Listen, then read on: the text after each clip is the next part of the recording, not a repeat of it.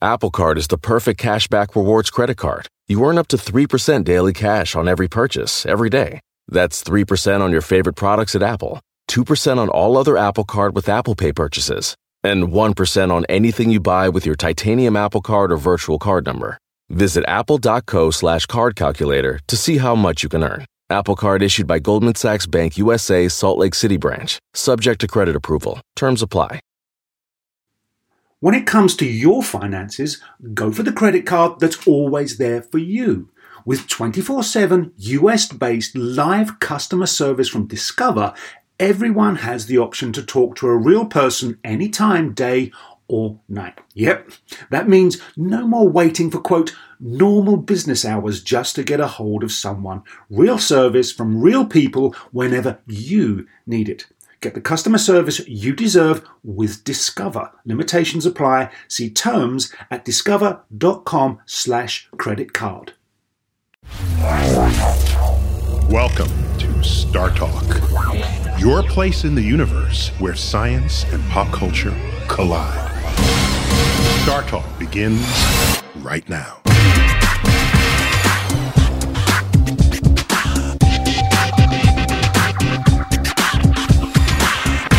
This is Star Talk.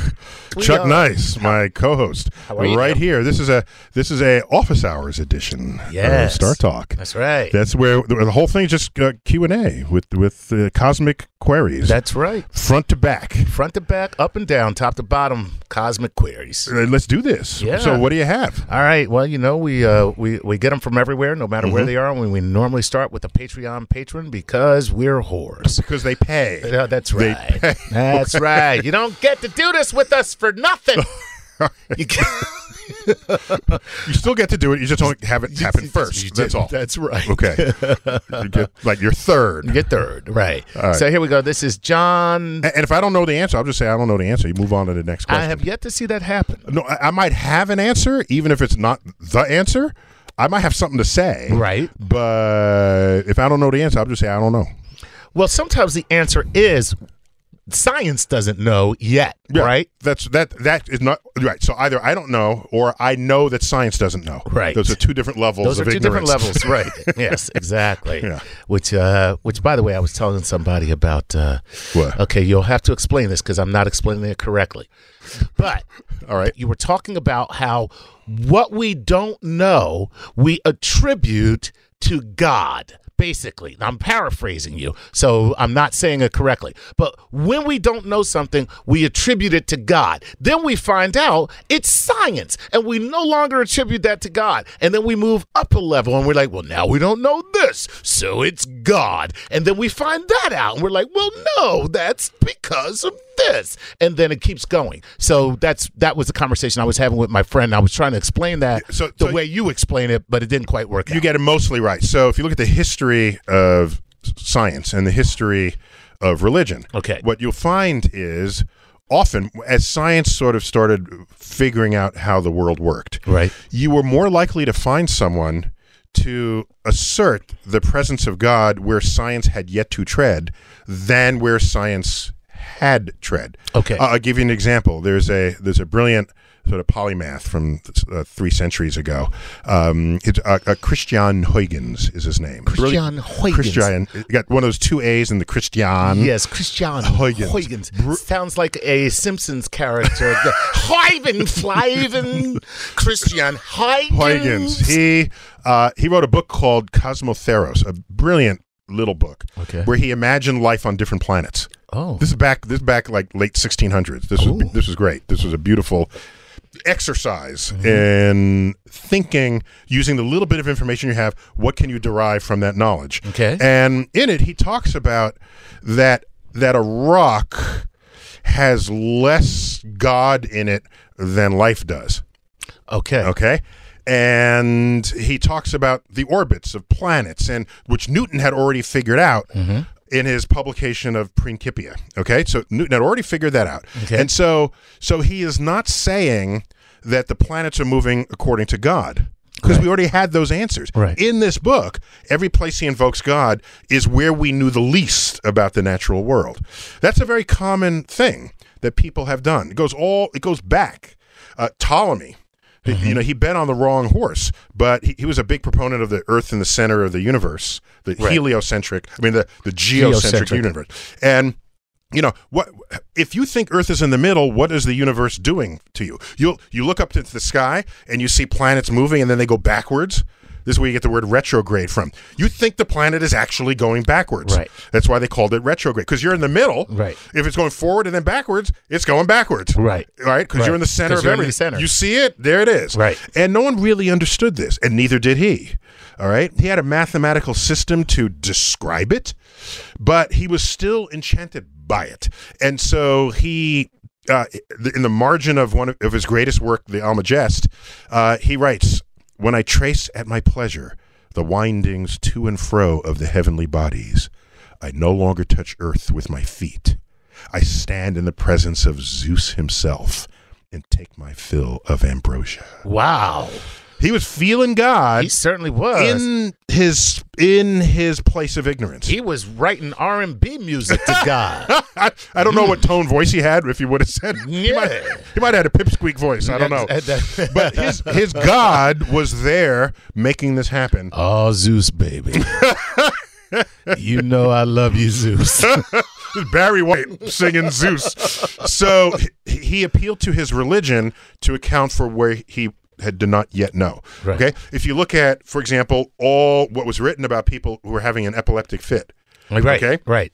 But you go back, and that was a demonic. It was exactly what you would expect, right. given anything you read about the devil. This would be, of course, in Christianity, not in Judaism, because they don't have a devil in Judaism. Right. So in Christianity, it was like this person is possessed, and so now the priests come.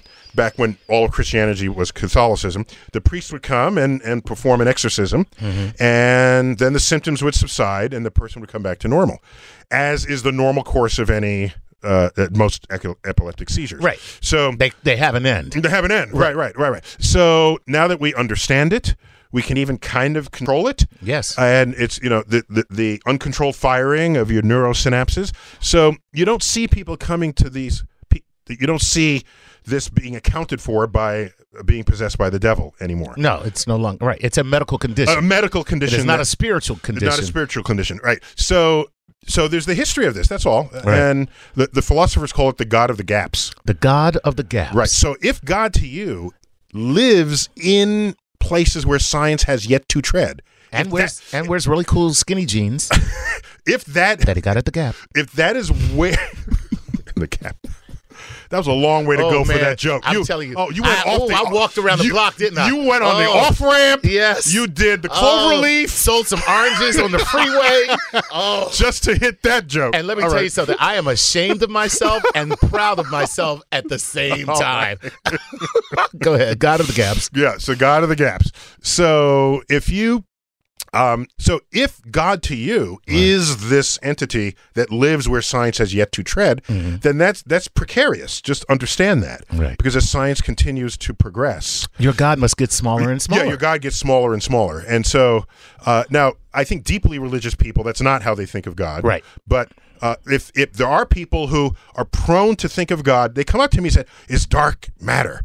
Dark energy, is that the spirit of God?" Right. I say, I don't know, but if you think that, and the day we figure out what this is, are you still thinking that? That's what I'm going to ask him. That's a great way to put it. Yeah. So that's the longer discussion of what it is, the conversation you were having with your friend. Cool. That's all. All right. Well, let's get into it. Here's John Donahue. Again, this is Star Talk Office Hours. Office Hours. There we go.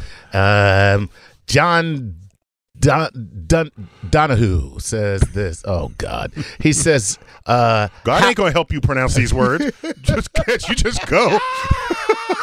Don't say, 'Oh God,' because you can't pronounce a name. Help me, Lord. Help me. Help me, Lord. Oh." Go practice the damn thing, and then come back. Hey, Chuck, don't blame God. How about preparation? So, yes, that. Oh, man, here we go. All right. Oh, he says, how is there anything at all, speaking of God, which came first, space or the Big Bang? I got to tell you, that's a damn good question, man. No, space as we know it was birthed in the Big Bang. So the Big Bang started it. It birthed all the laws of physics, the existence of matter, the vacuum energy, the existence of space, which is the nothingness where the matter exists, in which the matter exists, right. And that nothingness actually has an energy associated with it. It's called a vacuum energy, right? If you want to get specific about it. So it's awesome. It's not as empty as even nothing. It's empty of matter, but it's not empty of energy. And there's what we call a vacuum energy that permeates all of space. And that's amazing. Yeah, so it's birthed into existence. That's right. So true. Now, you asked me what was before the Big Bang? True. I have no idea. There you go. I don't know. You can say, well, God. Right. Okay, well, keep thinking that until we got this one figured out. Until we find out what it is. Right. Yeah. Right. Okay, cool. Mm-hmm. I'm going with God. Okay, that's fine. You're taking a safe route. I'm taking a safe route. Because I can't damn you to hell. You can't, right. I don't have that power. That's it. All you can do is tell me to prepare better and pronounce words. I mean, names. But it's a famous thing called Pascal's wager. Have you ever heard of this? I don't know Pascal's wager. Yeah, Pascal, famous Pascal. Okay. He said, every thinking person should be religious. Okay, right. His argument, I'm going to botch it a little bit. I'll get the most of it right. Okay. The argument was, it's better to be religious on the possibility that you're right than to not be religious and then risk the chance of eternal damnation in hell. Hey, guess what? I kind of like what he's saying there. So it's Pascal's wager. It's you can be not religious, right, and then risk going to hell forever on death, right, or you can just be religious, and if you're wrong, if there is no God, make a difference. You're good either way, right. And if there is a God, then you're good. Right, exactly. It's called Pascal's wager. Yeah, it's the hedge fund of religion. Exactly. Pascal's wager. Right. The hedge fund of religion. You hedge your bet. Hedge your bet, Pascal's baby. wager. Nice. Mm-hmm. Hey, man, that was a great question, and of course, a great answer. Mm-hmm. Okay, Lisa Peering, and here's why I'm saying her. Lisa goes like this. Hey, Chuck, it's pronounced Peering. Oh, she knows. Phonetically, she knows. Hook me up phonetically. People are phoneticizing, helping you out. Chuck Nice, hooked on phonics. Chuck Nice got here on the short bus today. He don't know how to pronounce words, so let's help him out. Help a brother out. Okay, here we go. So how's her name pronounced? Did she help you? She did. Peering, as in peer. That's my peer reviewed. Peering. Nice. Yeah. So she says, if a black hole is pulling in matter from a neighboring star, does the gravitational well end up as big as both by the time it has pulled in the entire neighbor? Yes. Oh. Plus, she used a nice technical phrase there. A gravitational well. Yeah. Yes. So it's perfectly legitimate to think of it that way. Yeah. So if I drop you into a well, it takes energy to get back out of that well. All right. Unless I'm that girl from The Ring. What was that? It's a horror film where a girl came out the well, and then your TV started like dripping water, and then she'd be in your house, and then you couldn't see her. Her hair was in front of her face. Do you actually watch horror movies? No, I'm too scared. By the way, didn't finish The Ring. I don't even know what happens at the end. No, I was jealous because I grew up in the city, and there were always haunted houses, but never haunted apartments. Never. But then there are two movies that have haunted apartments. Okay. We got two movies out there. Please tell me. Only two. Go ahead. Okay, Rosemary's Baby. Yes, totally New haunted York apartment. Haunted apartment In New York City. Satan lived in that apartment. Totally. Yes. And that apartment building he ran the co-op board, by the way. Always voted against you. Always voted against you. So that building is the Dakota, right? Which is where very famous John Lennon, which John Lennon lived and died across the street from. Correct. It. So, and if you look at the railing around the Dakota, there's like a devil-looking creature. Yes, with its gargoyles. Hands. It's like gargoyle-y, but it's in the wrought iron around the base of the building. Sweet. It's very devil. So that's haunted house number one. Right. And you can remember the other one. Let me see. I'll give you 5 seconds. Medea's Boo 2. No. Medea's Boo 2. I don't think those count for anything in any data. There's an exclusionary rule. Thou shalt not include Medea movies in any movie statistics. Okay. All right, what's the second one? So it was The guys that trap ghosts. Ghostbusters. Ghostbusters. That's right. The haunted building. apartment. Yep. That's right. Sigourney Weaver standing at the portal. Yes. I am the gatekeeper. Yes. I am the key master. Ooh, you are so hot. Okay. Yeah, so those are. So I was always jealous, and then I figured, okay, I got my 2 movies, and we're good. Well, that was a We're good for delightful Haunted. digression. Now, why are we talking about Haunted? Because Anything? if you throw somebody in a sorry, well. sorry, I'm going to answer this. There was a question that I'm started. sorry. this. That was a terrible. All right. That was a. I don't care. That, So here's that what happens. version was- So that you're was thrown worth in a it. well, and you want to get out. It takes energy. If the well gets deeper, it takes more energy. right. The deeper the well is, the more energy it takes to climb out. It is the same when you are on a planet. All right. The higher is the gravity of the planet, Right. the more energy your rocket needs to escape forever. Right. All right. And so it takes less energy to escape the moon than it does Earth, than it does Jupiter, than it does the sun. Right. A black hole has a certain depth of its well, and there's a star next to it that got a little too close. It begins to flay the star layer by layer. It's got to be uncomfortable for the host star. It's skinning a star alive.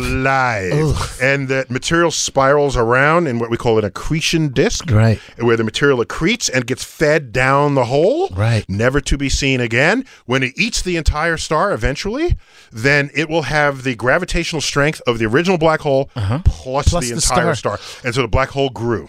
Wow. Its event horizon is just that much bigger. Wow. Oh, yeah. Okay, that is fascinating. And Lisa, that was an amazing question. And thank you for helping Chuck out. Yes. Because like I said, he came in the short bus today. All right, this is Spencer Rogers, and Spencer says this: how do you make math sexy? I feel like popular scientists do a good job making science cool, but math, not so much. And you know what? Spencer's got a great point, because science is cool now, but still people will tell you they hate math in a second. No matter what. No matter what. Yeah. Even if you're a good teacher, they'll say, okay, I enjoyed the class, but I still hate the math, Right. In general. So it's one of the most hated subjects out there. Okay. And so I have a cop-out answer for Go ahead. you. Go Okay. ahead. Here it is. I would say that you demonstrate something else that required math, and that something else is so amazing, you want to figure out how it got figured out. Gotcha. And then you're forced to then embrace the math that's behind it. Okay. So I attempted that back when, was it the Bengals? Who were they were playing in football? And it was when it's tweeted overtime. about the field goal. The field goal. So the field goal gets kicked, and it hits off the left upright. This is an overtime, so it's a sudden death score. Right. And hits off the left upright and careens in for the win. Correct. And I looked at wait a minute, looked at the orientation of the stadium. It was mostly north-south. I did a quick calculation, and then I tweeted that the winning field goal was aided by 1/3 of an inch deflection to the right from Earth's rotation. Right. And then people said, mind blown, oh Yeah, my gosh. yeah. Right? It was like made on ESPN and all Yeah. this. Everybody was talking about it. I remember it. So my sense is if you love football and you love sudden death field goals and you know that Earth is rotating, you might say, one day I want to figure out how that works. And you're going to need math. You're going to need math. And then you will see the power of math. And because you have a separate goal in mind, that's what takes you through the math, the gut slogging that may be necessary. That's my cop-out answer. But I think you can get a lot of people to embrace math when it empowers them to do other things. Got to be relatable. That's cool. Hey, I got to, since you brought that up, I'm sorry. I have to say that you can hear more of that kind of science sports mashup on a little show called Playing with Science with former professional footballer Gary O'Reilly and yours truly, Chuck Nice. Footballer, that would be the UK, which means it was soccer. Soccer player. Yeah, He's a professional soccer player. Professional soccer player. That's right. Yeah. Oh, yeah. Yeah. Sports, yes. We got a whole place to put our sports. Yes, we do. Does your mama know you playing with science? I got to ask you that every single time. We're going to take a quick break, and we will be back on Facebook Live in just a moment.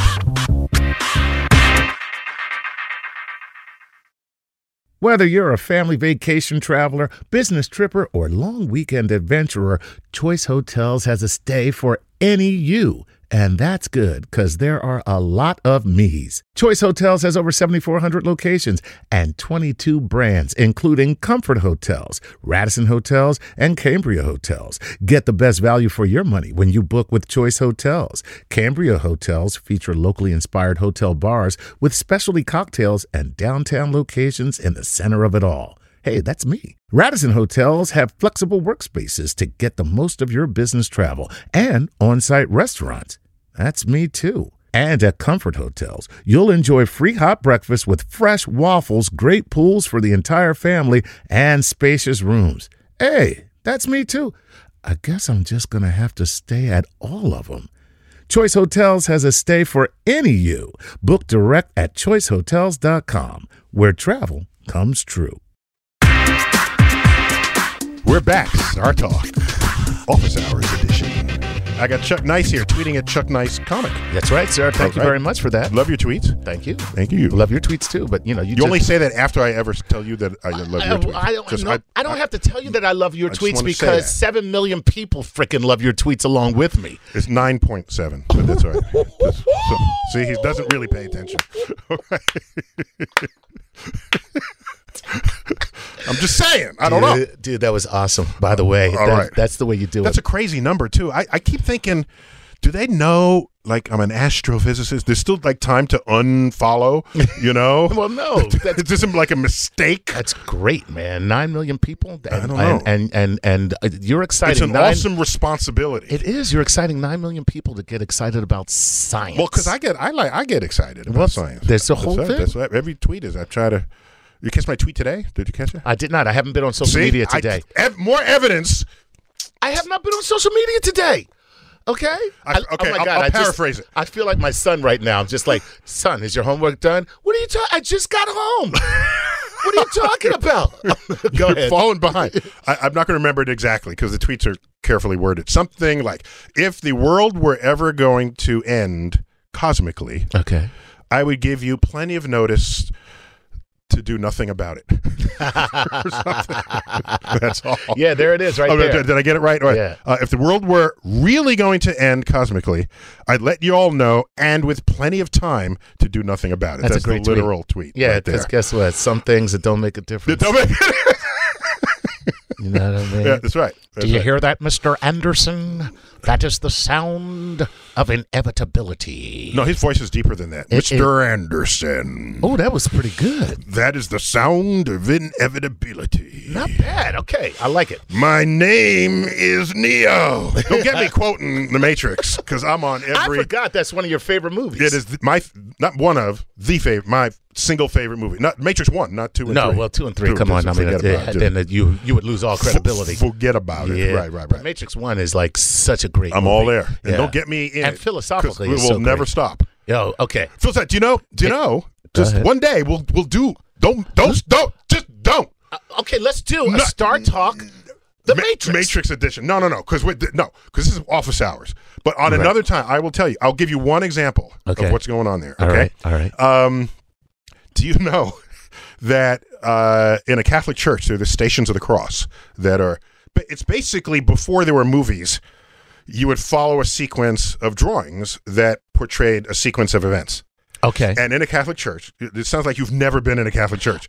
You're right. Okay, just check one out. They're interesting. Okay, yeah. So there are these. Every Catholic church has the Stations of the Cross. There's like 14 or 15 of them. Okay, all right. Around it starts, and it's everything related to the key events in Jesus' life. Okay. Where he's carrying the cross. He gets nailed on the cross. Okay. He dies on the cross. Right. He's pulled down from the cross. Right. Okay. All of this. Stabbed on the cross. It's a movie. Right. It's basically a movie. Okay. Before we had movies. Well, when Neo dies. Okay. Okay. How does he die?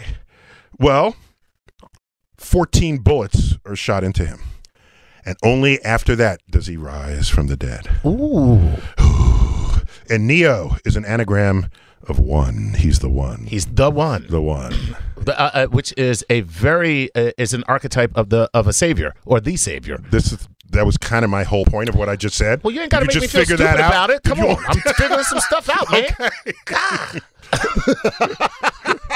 And also, when he's awakened, when he's by the knocking on the door. Yes. And this is when he follows the white rabbit by the woman with the tattoo on her arm. Yes. When he hands them the code that he had broken, whatever, and the exchange for the money, what does the guy say to him? They said, "Oh, you're my savior. You're my regular Jesus Christ." He does say that. Yes, he does. So Super all cool. these references are throughout the movie. Nice. The movie goes. All right. It's deep. Okay. All right, we're gonna have to do a Star Talk Matrix. That's I would love Matrix edition. that. All Matrix right. edition. Okay, here we go. Let's go back to our Cosmic Queries of the Universe from Facebook Live. We have Warren McDonald who says, does the night sky look clearer on cold nights than warm nights? Is there a warm air distortion? Now, I have heard that cold nights give you the crisp, clear view of the sky. Now, I don't know if it's true or not. Yeah, so it's mostly true but maybe not for the reasons you're thinking. Okay. All right. So where are the warmer places in the world? Well, the desert gets warm. Yes. Okay, but at night, deserts get very cold. Very cold. All right. Now, why does that happen? Because water vapor is a greenhouse gas. Water is a greenhouse gas. So if you have a moist air on a hot day and it stays moist at night, the heat, the ground that heated during the day cannot radiate back to space, and it stays that way. Okay. Wow. Whoa, that's climate change right there, people. Well, except there's a fixed amount of water. Of course. You can add to this by having evaporating more ocean, and that exacerbates the greenhouse effect. But okay. I'm saying, so it's why in deserts the temperature drops so precipitously. Right. Because nothing gets trapped. It all just escapes. Okay. Gotcha. All the heat escapes. Yeah. So deserts, we put all of our telescopes in deserts because it hardly ever rains. And so you don't want clouds in the way. Right. Because rain comes out of clouds. Yeah. Okay. So kind of hard to see through clouds. Right. Now you go to the tropics where it's sort of moist and hot and moist. The moisture in the air actually interferes with your observing.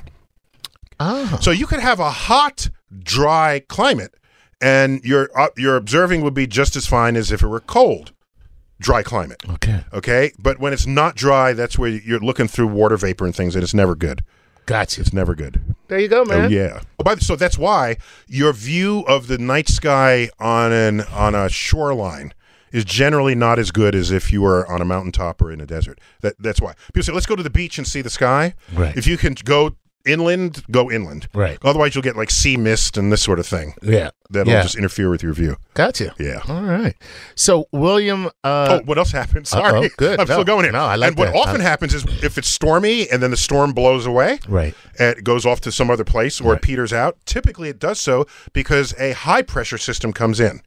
And a high pressure system doesn't have moisture. Right. And then it's a crisp blue sky. Yeah. And you get beautiful weather, and people love themselves some high pressure systems. Because you don't think of them that way. You just think of it as a sunny, cloudless day. Right. But that's exactly what they are.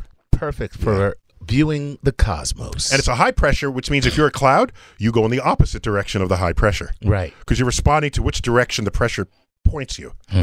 Okay? Exactly. So it's a high pressure place that is pushing against you towards the low pressure place. And all the clouds gather at the low pressure place. Because they're pussies. This is why you get storms. It is why hurricanes are deep, low-pressure places. Exactly. It's a cloud jamboree. Yeah. They got pushed there by the surrounding high pressure. And that's so funny you say that because when you get these really lingering storms, it's often a high-pressure system that's keeping them in place. Yes. And then eventually you hope it'll push it out. But generally a high-pressure system wins over a low-pressure system. Yeah. You generally don't have a high-pressure system overrun by a low-pressure system, generally. Cool. Yeah. All right. So let's go to William Vissel, who wants to know this. A lot of us laymen don't know, and we are baffled by science. Okay? But he says, what baffles or is hard for you to grasp? Oh, okay. Good question. So first of all, you're not as baffled as you think because science is everywhere. You spoke of science like it's some edifice, like it's some thing, some place where if you step inside, then you got to learn science, and you step outside, then you can ignore it. No, science is everywhere. It is where you walk. It is where you sleep. It is where you are awake. I have a very specific set of skills. I am science. I will find you. It'll find you. I will find you. So, and that's one of the things we try to do on Star Talk, especially playing with science. Chuck and Gary's show is to demonstrate all the places that science touches us, Right. and influences how you should think about your next decision and the like. So Show me on the doll where the science touched you. where did that come from? I don't know. I don't know. I have by a science. problem. I was touched by science. So for me, to the scientist, we are baffled by things that baffle all scientists, the things that are not yet answered. Gotcha. Because anything else, in principle, it's my duty to then learn. Right. If I don't know it yet, but it is known, I got to learn that. Right. All right? Right. As a PhD scientist, your task is not to wander in the forest of what is known, is to find the edge between what is known and unknown and stick a foot out into that zone. Nice. But consider that as the area of your knowledge grows, Right. so too does the perimeter of your ignorance. Yes.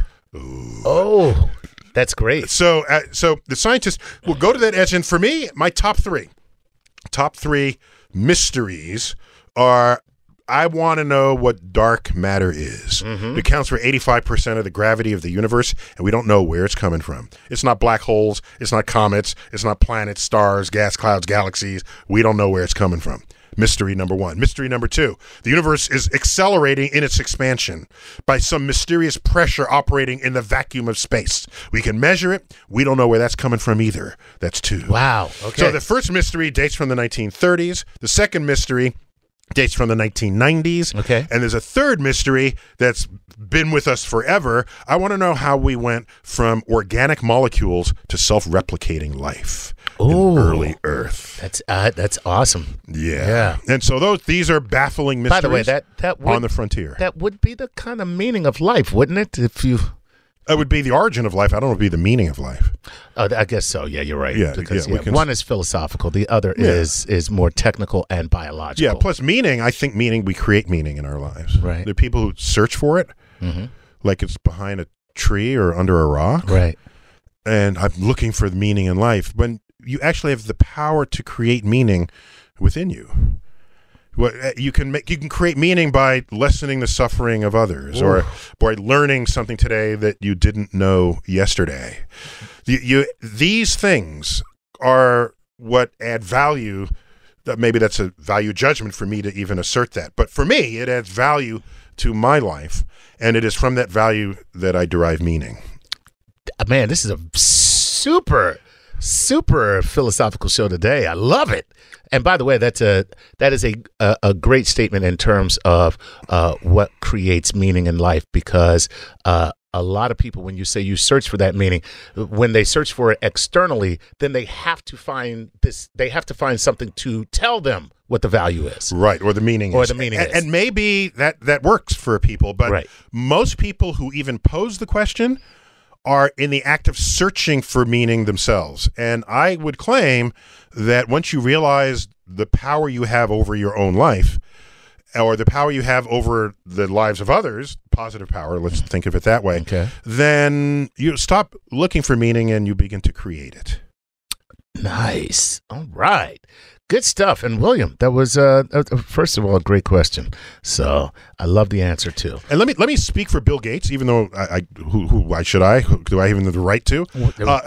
Let me tell you something. Of the two of you, I'd rather you speak for him all the time, to be honest. I don't know if you've spent any time with this guy, but he is not the most exciting speaker.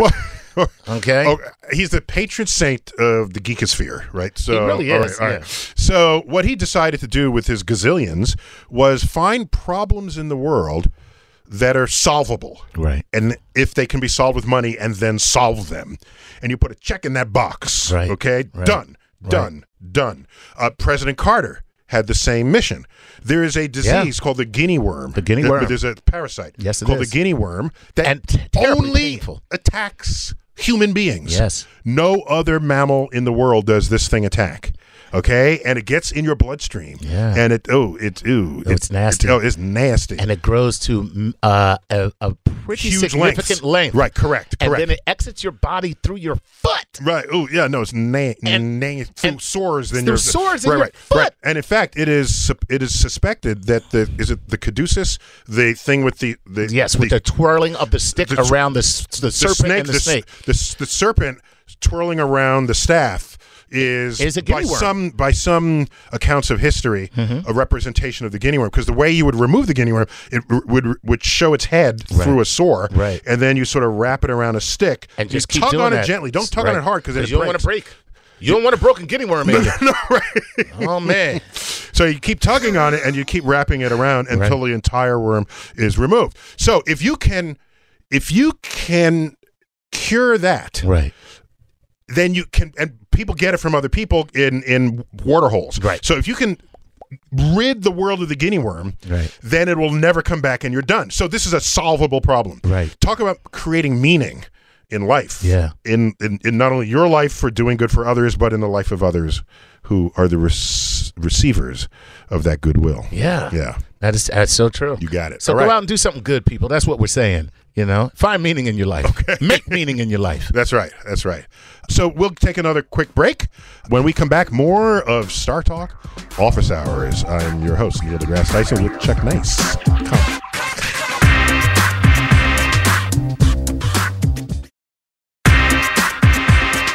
Chuck, we're back. Yes, we are. Star Talk Office Hours. Office Hours. And we've got your queries The here. doctor's in. Yes, sir.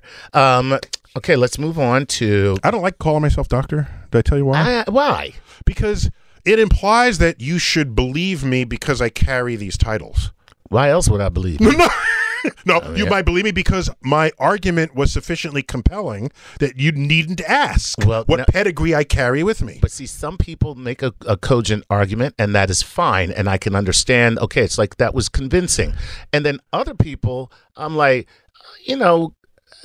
okay, what I'm really saying is this. A lot of times doctors will make that convincing, compelling argument because they are doctors, because they have done the work the research. I get that. I'm just saying, just because someone has degrees after their name or before their name does not mean that everything that they will say is true or makes sense. Like Dr. Phil. Yeah, I don't know, Dr. Phil. How's that working out for you? I don't know. Now, how is that working out for you? You keep doing the same thing over and over again, and you're expecting different results. All I'm saying is I by not leading with my degrees, it means I have to be more compelling in my arguments. Because I want my arguments to be what is convincing to you, not you to say, oh, this is true because Tyson said so. If that's why you think it's true, then I failed as an educator. That's all I want to say. Right, I want you to take ownership of the knowledge that has passed between us. Well, all educators feel that way. I mean, I grew up with a mother who was an English teacher, and basically her thing was, if you believe it because I tell you, well, then I've done you a disservice. Yes, correct. Go find out for yourself from several different sources. Argument from authority is not how discoveries happen. As a matter of fact, she would go one step further and say, you should be questioning that authority. Yes. And because that's how you get to true discovery. Yes. Is questioning that authority. Mm-hmm. But that being said... Oh, the modern version of that is bringing truth to power. Bringing truth to power. That's the modern translation of that. Absolutely. Yeah. However, with that being said, I will ask you this. Have you met you?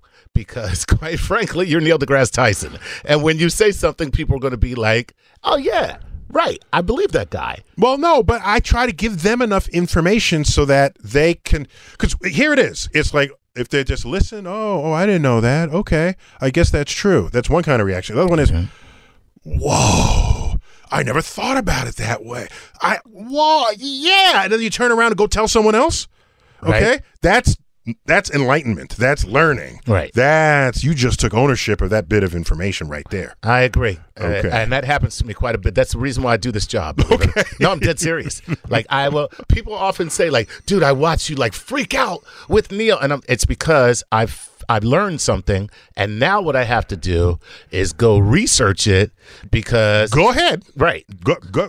Because my mother would kill me if I just took your word for it. No, that's fine. That's fine. But now you are compelled to want to learn more about it, and then my job is done. I can go home and go to the Bahamas. Now I don't want to learn something. I want to go to the Bahamas. Okay, here we go. Well, reminding people, this is Office Hours. Yes, sir. And we are Facebook Live. Yes, sir. Here we go. This is Barbara Bryan Boyd. Thank you, Barbara, not only for the alliteration, but for the simplicity of your name. I have a question that I've wanted to ask you for some time. Since the moon is slowly drifting away, when will it get to the point that is so far away from Earth that it can no longer affect tides? What exactly will happen? Oh, okay. So first, some people might not have known that the moon is spiraling away from Earth several inches a year. Don't leave me. Come on, girl, don't leave me. You need that disco song. Don't leave me this way. Yes. Who was it? Gloria Gaynor. Yeah, you need that. Was. Okay. So the moon is spiraling away about 5 centimeters a year. So what is it? 2 or 3 inches. And so every year it's 2 or 3 inches farther from Earth than the year before. Okay. Okay. Now, not only that, the moon is trying to slow down Earth's rotation. Okay. And it is succeeding at this. We, instead of redefining the length of a second, what we do is we add leap seconds whenever necessary. And ever since 1972, when we figured out the moon was slowing down Earth, we've added 25 or so leap seconds since then. Sweet. Yeah, at the end of each year. Sometimes you can add them at the end of June, depending on if you needed 2 that year or 1. So that's a measurement we make about the rate at which we're slowing down. And we're slowing down primarily. There are many reasons how we can slow down. It includes earthquakes, shifting continental plates, Wow. changing what's called the rotational moment of inertia of Earth. Wow. If you shift plates, it's kind of like a skater bringing their arms in or out. That'll just change their rotation rate. Gotcha. It's a spinning skater. Right. If you have continental plates abruptly shifting, that's tantamount to moving your arms in and out. Oh. And it can instantly change the rotation rate of the Earth. So you factor all this in. So one of the major drivers is the ocean tides sloshing back and forth on the shores. Right. Especially on the continental shelves. So that's slowing down Earth's rotation. All right. The result of all of this is the moon has slowed down Earth such that we only show one face to the moon. Okay. Just as we have already slowed down the rotation of the moon so that it only shows one face to us. Okay. That's why we always see the same side of the moon. There's a near side and there's a far side. Right. And you only ever see the near side. That's it. That's it. There's no dark side, by the way. All sides get light. A day on the moon lasts a month, so all sides get light. Okay? Oh, okay. Okay. I don't know if you knew that. I know. I just thought it was. It's taken me decades I since. thought the force was strong with the Earth. That's all. That's why there's no dark side. So eventually, both Earth and the moon will show the same face to one another, and all tidal forces will cease at that point. Wow. That is the lowest energy state of a two-body system, is when both sides face one another. And that'll if you can calculate that up, that'll take more time than the life expectancy of the sun. Okay, So there are more pressing issues Yeah. to worry about. Other priorities. Other priorities. Other priorities. But the moon will be significantly farther away when that happens, and gone will be total solar eclipses. So with that in mind, will our sun nova, or will it explode or collapse? The What sun kind of will sun? the sun will die not in an explosion, but as a whimpering No. white dwarf. Right. So what'll happen is it'll enter this phase that we call the red giant phase. Right. Where it That's becomes expanding, right? red and really big. Right. Red giant phase. The red giant phase. That's how we call it. I just like the way that you guys make it very plain what we- you're talking about. We call it as we see it, Right. like the umpires. So the sun So will... the red, what's will the be- red? well, because it cools Because the down. sun's white. Yeah, the sun is white hot. Right. In the future, it will cool down and to a lower temperature and become red hot. Gotcha. And red hot is a cooler temperature than white hot. Right. And even hotter than white hot is blue hot. So that's how that goes. Oh, yo, baby, I like that. Well, so that's in astrophysically, right? Right. To the artist, it's the opposite. Right. Right? Yeah. Yeah. You want to be white hot if you're an artist. Well, no. Or red hot, really. You No, want to no. be red hot. Yeah, you want to convey heat in, Right, with in red. illustrations. Yeah, You do it with exactly. red. Right. And cold, you would use blue. Right. So I wrote a poem about this. Uh-oh. Yo, hold on, Long everybody. ago. Wait, we got to hear this. Okay, ready? Can okay. you do it like Sonia Sanchez, though? Just like, I am Neil deGrasse Tyson. Okay. On canvas with paint in the artist's school, it is red that is hot and blue that is cool. But in science we show, as a star grows hotter, it begins to grow red like the coals of a fire. Raise the heat some more. What is in sight? Behold, the star has turned bright white. But the hottest of all, I say unto you, is neither red nor white when a star has turned blue. Sweet. I like it. Yeah. It's a good poem. So it's a rhyme. It's a rhyme. It's still a poem. But it had some lame parts in the middle there. But Yes. but I get the point. Hey, of let me course. tell you something. It's a hell of a lot better than most rap music today. I'll let you know that right now. Yeah. Have you heard this crap? Oh, my God. They don't even speak English anymore. It's just, But at least the syllables rhyme with one another. yeah. However, I want to get that and put some jazz music under it. It sounds very jazz-like. On artists with paint. No, on canvas with paint in the artist's school. Yeah. It is red that is hot and blue that is cool. But in science we show, as the heat goes higher, a star glows red like the coals of a fire. Raise the heat some more, and what is in sight? Behold, it's turned bright white. But the hottest of all, I say unto you, is neither white nor red when the star has turned blue. Snaps, everybody. Snaps. You just got a double reading of my poem. I did it correctly the second time. Yeah. Compared to the first time. But anyhow. I'm going to take that and put some music under. Throw it up on Star Talk All Access. Damn right. So now why was we even going there? I forgot the question. So here's what talking about the death of our star. The Our sun sun. will enter a red giant phase where it becomes bloated. Very low density gas and bloated, and it is really and it cools down to about 3,000 degrees. We're about 6,000 degrees now. It'll become so large it will engulf the entire orbits of Mercury and Venus and Earth. And Earth will be a charred ember, ready to vaporize as it descends into the star's surface. Wow. Have a nice day. Hey, tell that to the kids tonight. But so did I answer the question? What was the question? No, that was my question. No, what was the woman's question? Her question The was alliterative about woman's the tides. Her was what will exactly happen. Earth will vaporize before we become double tidally locked with the moon. Right. And I used to wrestle, and I wanted to invent a new move called the double tidal lock. The double tidal lock. And I had some preliminary. That means you would have first to invent the tidal lock. No. Then how did you double it?